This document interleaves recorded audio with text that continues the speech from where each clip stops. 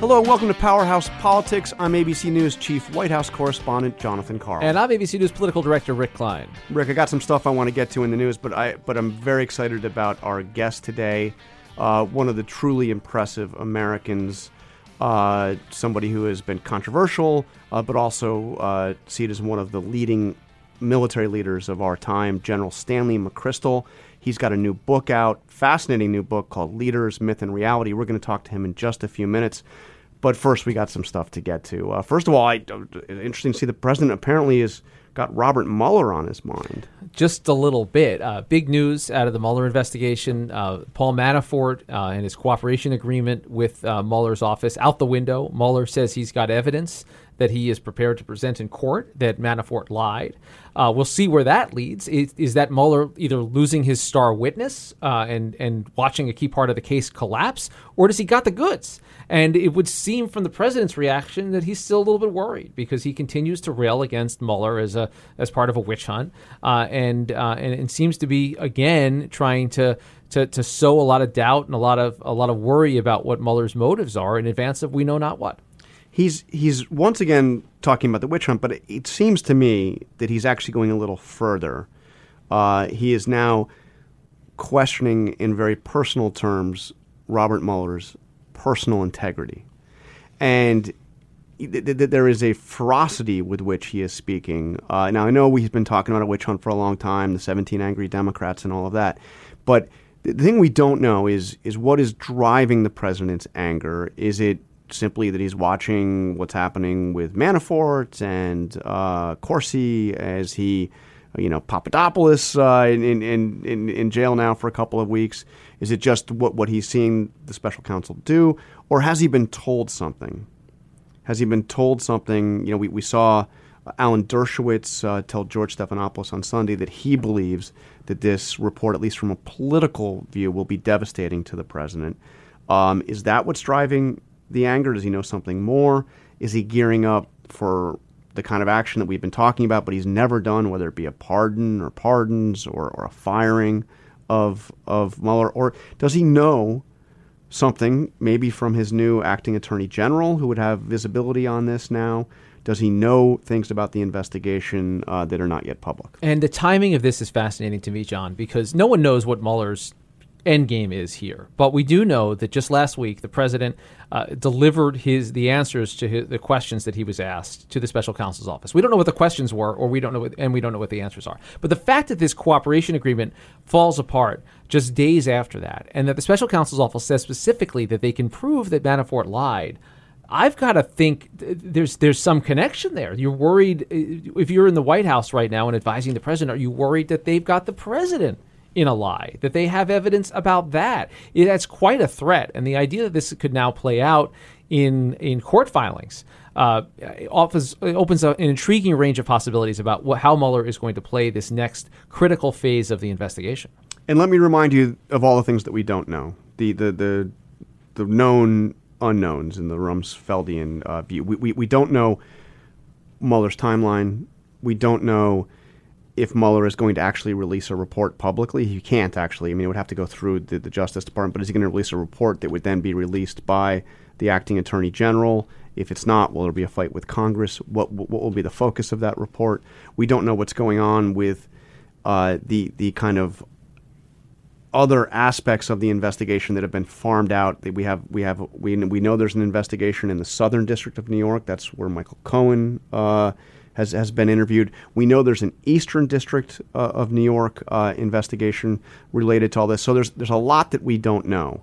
But you get the sense, and again, Mueller's never said anything about this, so we don't know directly from him, but the expectation among all those who have touched the special counsel in some way, been interviewed by or been targeted by or interacted in some way, that we are coming to a point of action by the end of the year. We don't know that for sure. Right. And it does. Another thing we don't know is whether Paul Manafort's play here in seemingly to guarantee himself the rest of his life in prison by letting this cooperation agreement pass, if Paul Manafort is expecting a pardon from the President of the United States. And we know what the political consequences would be. We think we know the political consequences of pardoning his former campaign manager after having built the federal government and being found guilty of these charges and then lying to federal agents about it. But we don't know what kind of communications have happened. We don't know what the expectation is. And Trump, there's a lot of moves left for President Trump and the White House team, even though Mueller has the answers and controls this part of the game.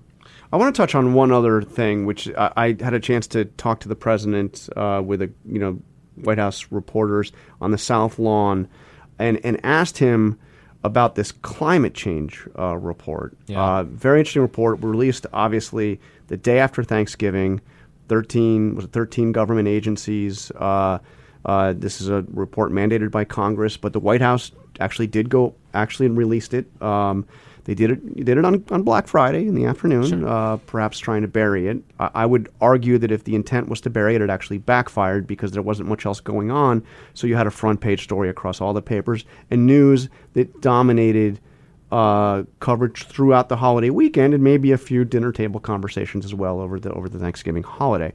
But I asked the president about it, and I just want to play you what he had to say. Mr. President, have you read the climate report yet? I've seen it. I've read some of it, and it's fine. But they say economic impact could be devastating. Yeah, I don't believe it. You don't believe it? No, I don't believe it. Right now, we're at the cleanest we've ever been, and that's very important to me. But if we're clean, but every other place on Earth is dirty, that's not so good. So you heard the beginning of that. He says, I don't believe it. To be clear, I wasn't asking him if he believes in climate change. I was asking him about what the report said about the devastating economic impact of climate change. And the report is stunning in the breadth that it brings into this, because we think about climate change as, well, it's going to mean more severe storms, or it's going to mean maybe a species displacement. This is a cataclysmic series of events coming down the pike. And it's not just scientists with the federal government. It's a range of scientists who've been saying this for years, for decades now. And it is still a dogma of a major political party in this country that we don't know the causes, and we can't do anything about it anyway. And President Trump is continuing to stand on an island that is falling under more and more water. It is flooding. And as a political matter, the president saying, I don't believe it, gives cover to his party to continue to say, maybe not, this is alarmist. We've seen some people come out there and say, well, this is climate scientists trying to make money or trying to get rich off of it, or trying to raise alarms all over again, bring back Al Gore. The bottom line is this is happening, and it's going to make everything else that we talk about in politics look small by comparison. I am curious how long the Republican Party can hold out with that being an article of faith with its president and throughout the leadership to say that climate change either does not exist or isn't man-made or may not be man-made or is made up by scientists or exaggerated in some way, when you have this kind of stunning announcement from the federal government that just reinforces everything we've been seeing and hearing for years.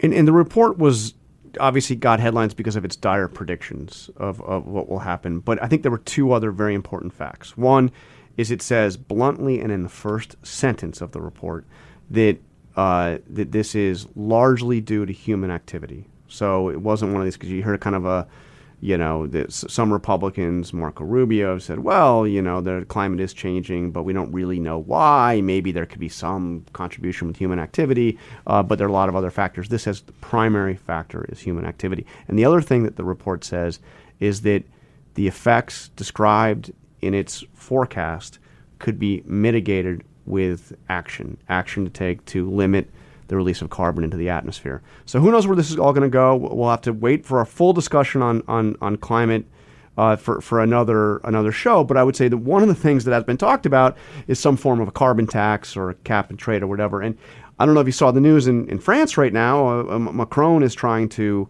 do a little bit of that, and facing massive protests from those outside of Paris. So this is Paris or Pittsburgh. Paris or Pittsburgh. This is going to be tough.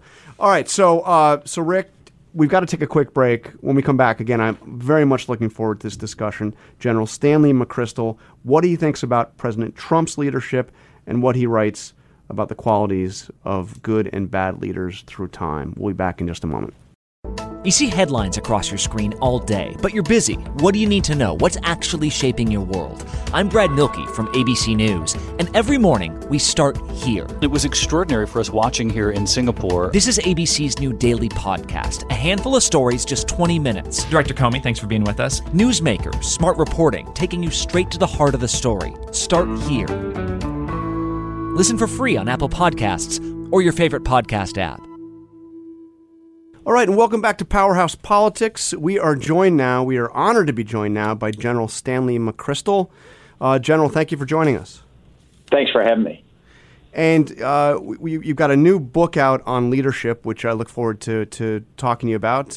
But obviously there's a lot in the news right now about the leadership of our current commander-in-chief, specifically related to his relationship with the military. And I remember you well from my days covering the Pentagon. I honestly can think of no military officer more widely respected in that building within the military than you were. I was there while Gates was the Secretary of Defense, and I remember him describing you as perhaps the finest warrior and leader of men in combat I have ever met. So it's really an honor to have you with us. Well, you're kind to say that. I want to start by playing you something that President Trump said in his recent interview with Chris Wallace on Fox News about his relationship with the military. Listen to this. I don't think anybody's been more with the military than I have as a president in terms of funding, in terms of all of the things I've been able to get them, including the vets. I don't think anybody's done more than me. This is a really just an open-ended question. What's your reaction to that, to the notion, the president saying nobody's done more than me? Well, I obviously don't agree with it. I think that there are probably a couple of metrics on support of the military. And the first would be, how much funding the military gets. But that's not the best metric of whether you support the military. The size of the defense budget is not a measure of patriotism or connection with those in service. Really, I think what a military needs is also an inspirational leader, someone that they have deep trust in, someone that they understand the policies, because if you send your sons or daughters off to war, you want to believe that the leader is someone that you can trust. And so I would probably take some exception. I don't think that President Trump has developed as deep a real connection of trust with the military as perhaps he thinks he has. He clearly has support among the rank and file. I mean, we've seen he did well among military service members in his election. Republicans did well in the midterms, but it is striking that to me to hear him criticize some of the most well-regarded military leaders in the country. I mean, and let's say this is a complicated relationship. I mean, first of all, he's somebody that surrounded himself with retired generals when he became president. Eventually, as chief of staff, obviously putting General Mattis at the Pentagon. But what are we to make of a leader that speaks the way he does about very highly regarded military leaders in this country? Admiral McRaven, obviously, is the most recent example. Yeah. His discussion on Bill McRaven, as well as his previous discussions on John McCain and others, have been something that's been deeply disturbing to a lot of thoughtful people. Now, there is a certain level of support from the military for President Trump, but you can't ever judge the military as a breed. You have to judge them individually because that's what it's made up of. President Trump does communicate in sound bites or in tweets, in fairly simplified messages. And in many of those, they can resonate pretty well with people who are interested in security and things like that. But when you actually peel things back more, I know thoughtful people at every rank in the military have the same kind of concerns that people across the population do. And then the idea that you would so denigrate certain leaders, and some people are worthy of criticism. I'm certainly worthy of criticism. We all are. But the fact that he would take on people in this vitriolic manner, I think is pretty upsetting to people. And the fact that he would be dismissive of the kinds of service that people like John McCain and others have given is also disturbing, because many military people say, there but for the grace of God go I. And in just a moment, the president could turn on me and make the same kind of comments. And so I don't think it builds up the kind of trust that military people depend upon. The thing that military people really want from their leaders is the ability to believe that if we're sent in harm's way, that we will be supportive, that the decisions are made with the best interest of those soldiers, sailors, airmen, and Marines in mind. It's a really emotional connection more than it is direct policy or certainly funding. General, your book, Leaders, Myth and Reality, you cast a pretty wide net and a deep study of a range of leaders through religious institutions, political institutions, military institutions, business. I'm curious, when you look at this president's leadership, what historical parallels you see. Are there other Trump-like leaders that you've studied that you see parallels with and that you think we can learn from at the moment that we're in now? Well, you're right. There have been a range of people who have many of the same characteristics as President Trump. He's a populist by nature. He communicates to inflame and stimulate thinking and passions in people, and that's not a new thing. We've seen that in various leaders around the world. It usually doesn't end well, whether they are domestic politicians like Joe McCarthy or others who have simplified things and inflamed people. And so there's a cautionary tale in this. But I would ask people to, instead of just focusing on President Trump or any other single leader, what we really need to do is understand how much agency or responsibility followers have. As we looked at the 13 leaders in our book, the thing that came home to us is there's no leadership without followers. It's the interaction that produces this emergent thing that is leadership. And so we have much more responsibility than we sometimes accept. We need to look in the mirror and decide, okay, what leaders do we want? What leaders are we willing to follow? And when we ask ourselves that question, it can bring up some pretty disturbing questions for us, because if we stand by and let leaders emerge that we don't believe in, we need to understand it just didn't happen. We, in some cases, enabled it to happen or enabled it to continue. When you said we need to look in the mirror, I am curious to talk for a moment about the way that you looked yourself in the mirror on one of your heroes, or former heroes perhaps, in Robert E. Lee. And you engage in kind of a reexamination of his leadership that I think is an interesting one in light of the broader reexamination of the Confederacy and Confederate military history and the reverence in some corners for the Confederacy and leaders like Lee. What conclusions did you come to that you think are important to share at this moment? Well, I came up to a couple. The first was a conclusion about Robert E. Lee. I had studied and I had admired him my whole life. He was probably the only leader that I could say, well, he's perfect. Everything he did is basically right. He had all the attributes. And so I held him on a pedestal, as many people did, and as we see in society with all the paintings and statues of Robert E. Lee. He was almost above criticism, even at West Point when I was there studying him. But when I thought further about it, what I really realized is he was like anybody else. He was flawed. And in 1861, when he made the decision to go with the South, he made a deeply immoral choice by supporting slavery. Now, I accept the context of the moment, and I have not come to hate Robert E. Lee, and many things about him I admire deeply still. But I look at him more holistically. I realize that as good as he was in many ways, he was very human and very flawed.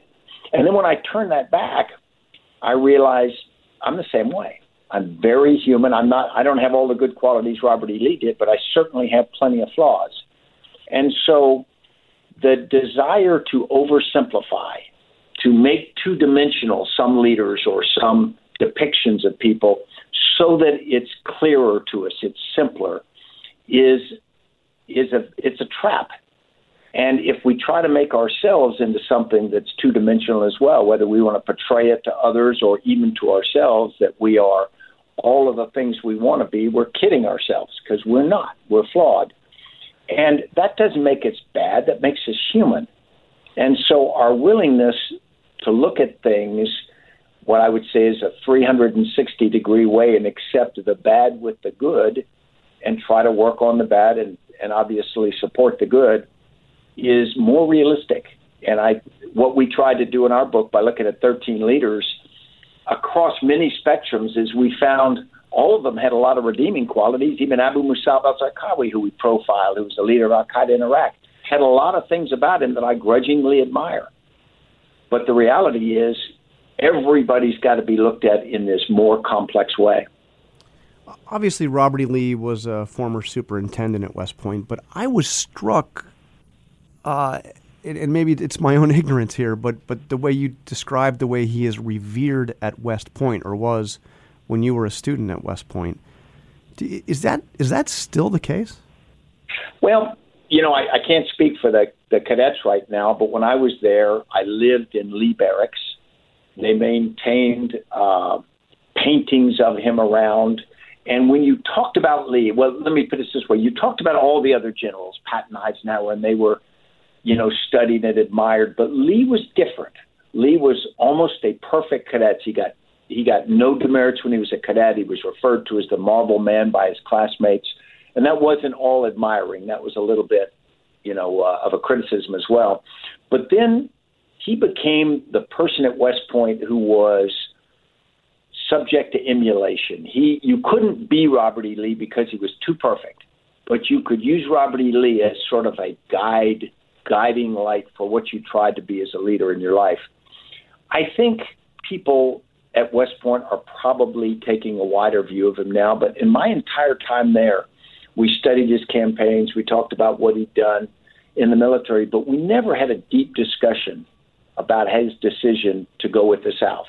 We never had a deep discussion about how he felt and dealt with slavery, both during and after the Civil War. And there's some pretty disturbing facts about Robert E. Lee's conduct during those years that just take a little bit of the shine off that perfect patina that became so popular.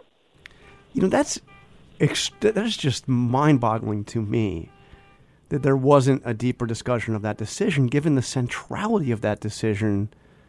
Really in American history. So, you're the military expert here, certainly not me. So let me just ask you just a basic question that may be too simple a question, but that decision that he made to turn down Lincoln's offer to lead the Union forces and to become leader of the Confederate forces, as you point out in your essay on him, this was more than a question of military leadership. Lincoln offered him that job because of the powerful symbolism of having a, highly regarded leader of the South lead the Northern forces. My sense is, you don't quite go there, so this is my question, is how much of a difference would it have made? What's the counterfactual? If Robert E. Lee had accepted Abraham Lincoln's offer, how would that have changed the course of history, changed the course of the Civil War? Yeah, of course we can never prove it, but it would have been a powerful symbol up front. And he was an extraordinarily competent officer. So if you assume that he had done as well, leading, for example, the Army of the Potomac, as he did with the Army of Northern Virginia, it could have had a very significant operational difference. It could have also been a symbol to maybe some other Southern Army officers who decided to go with the Confederacy. And one of the points I'd want to make is, we assume that because he was a Virginia, he just automatically went with Virginia, and so people sort of gave him a buy on the decision. It wasn't that easy. Slavery had been an argument for decades in the United States, and Robert E. Lee agonized over it. And then at the end of the day, what he did was he basically abrogated his decision and gave it over to what the voters of Virginia decided to do, whether they seceded and went with the Confederacy or not. And that was a huge deal. I mean, because he was violating an oath he'd made 32 years before on the plane at West Point, same oath I made later. He was trying to destroy the country that his role model, George Washington, had done so much to create. And at the end of the day, everybody knew they were doing it for slavery. In the 100 years after the Civil War, there was a whole narrative that came out and said the Civil War wasn't about slavery. But it, of course, was. It was about the maintenance of a way of life economically in the South that depended upon slavery, and he knew that.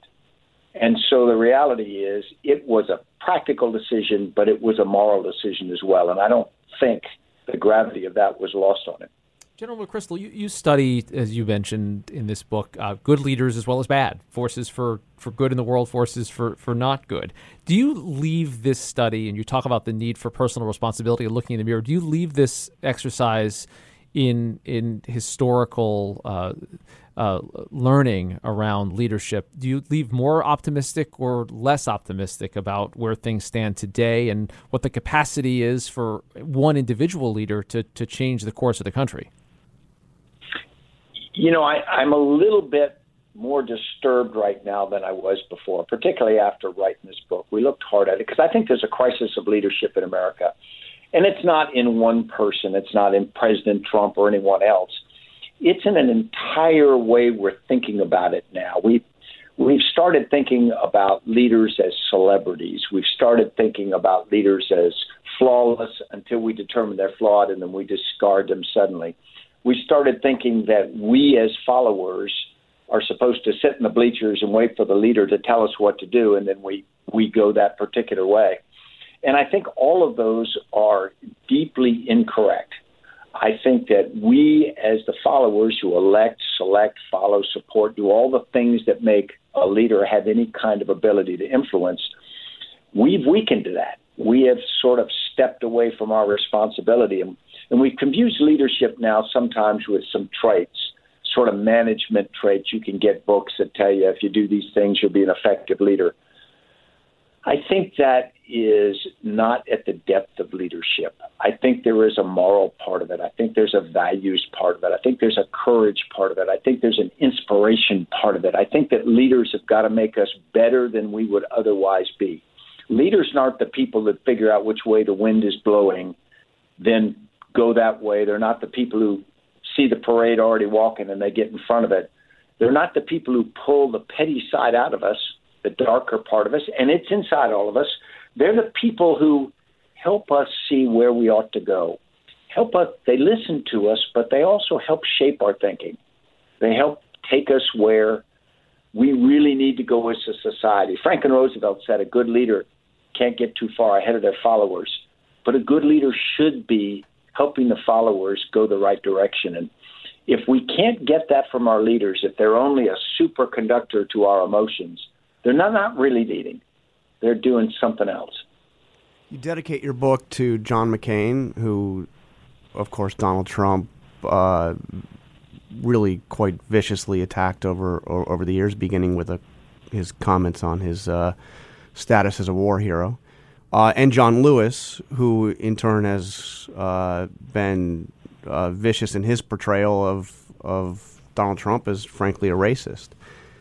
So we've heard what you've had to say about Trump's relationship with the military, particularly the military leadership, and other concerns you've had about Trump. But let me turn it around. You've said that you go through and you find good traits in even somebody like Abu Musab al-Zarqawi.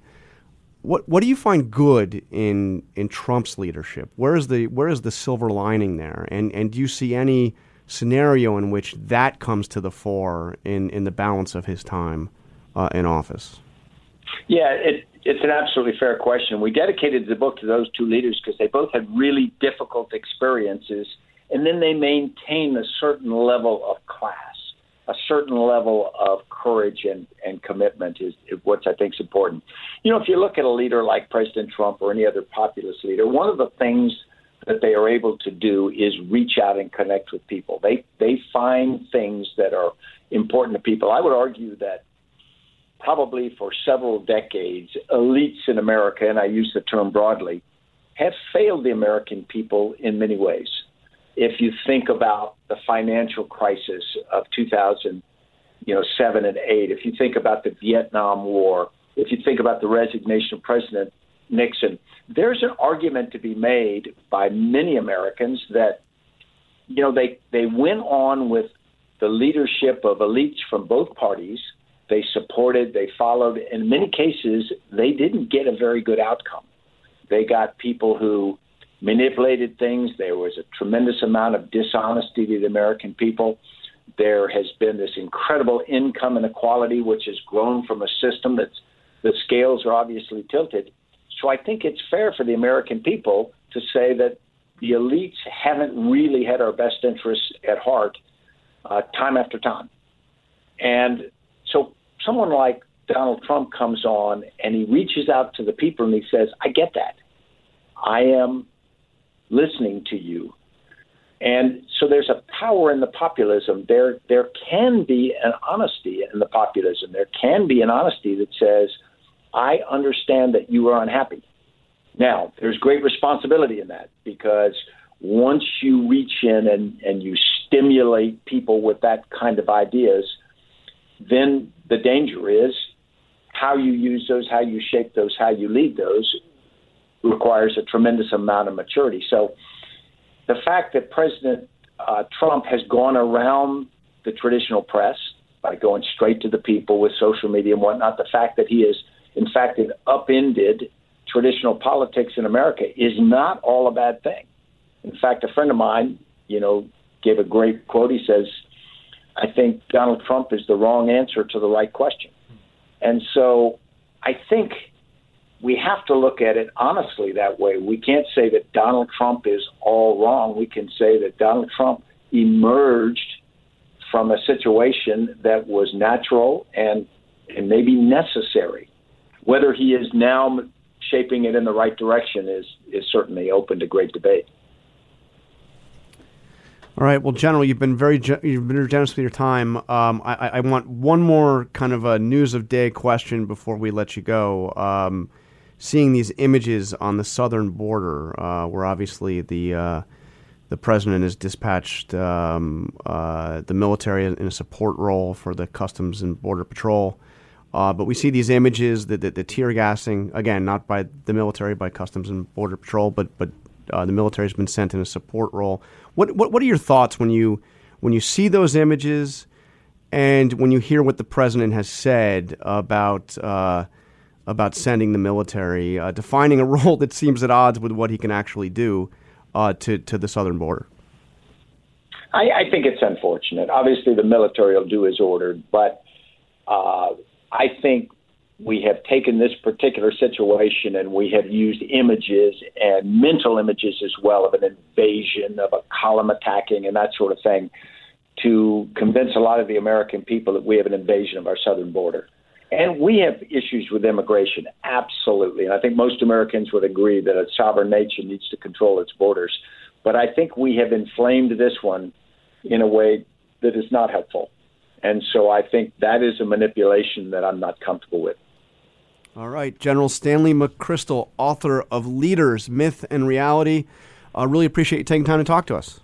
Well, thanks for having me. All right. Thank you, sir. Thank you, General. Take care. So, interesting conversation, particularly on Robert E. Lee.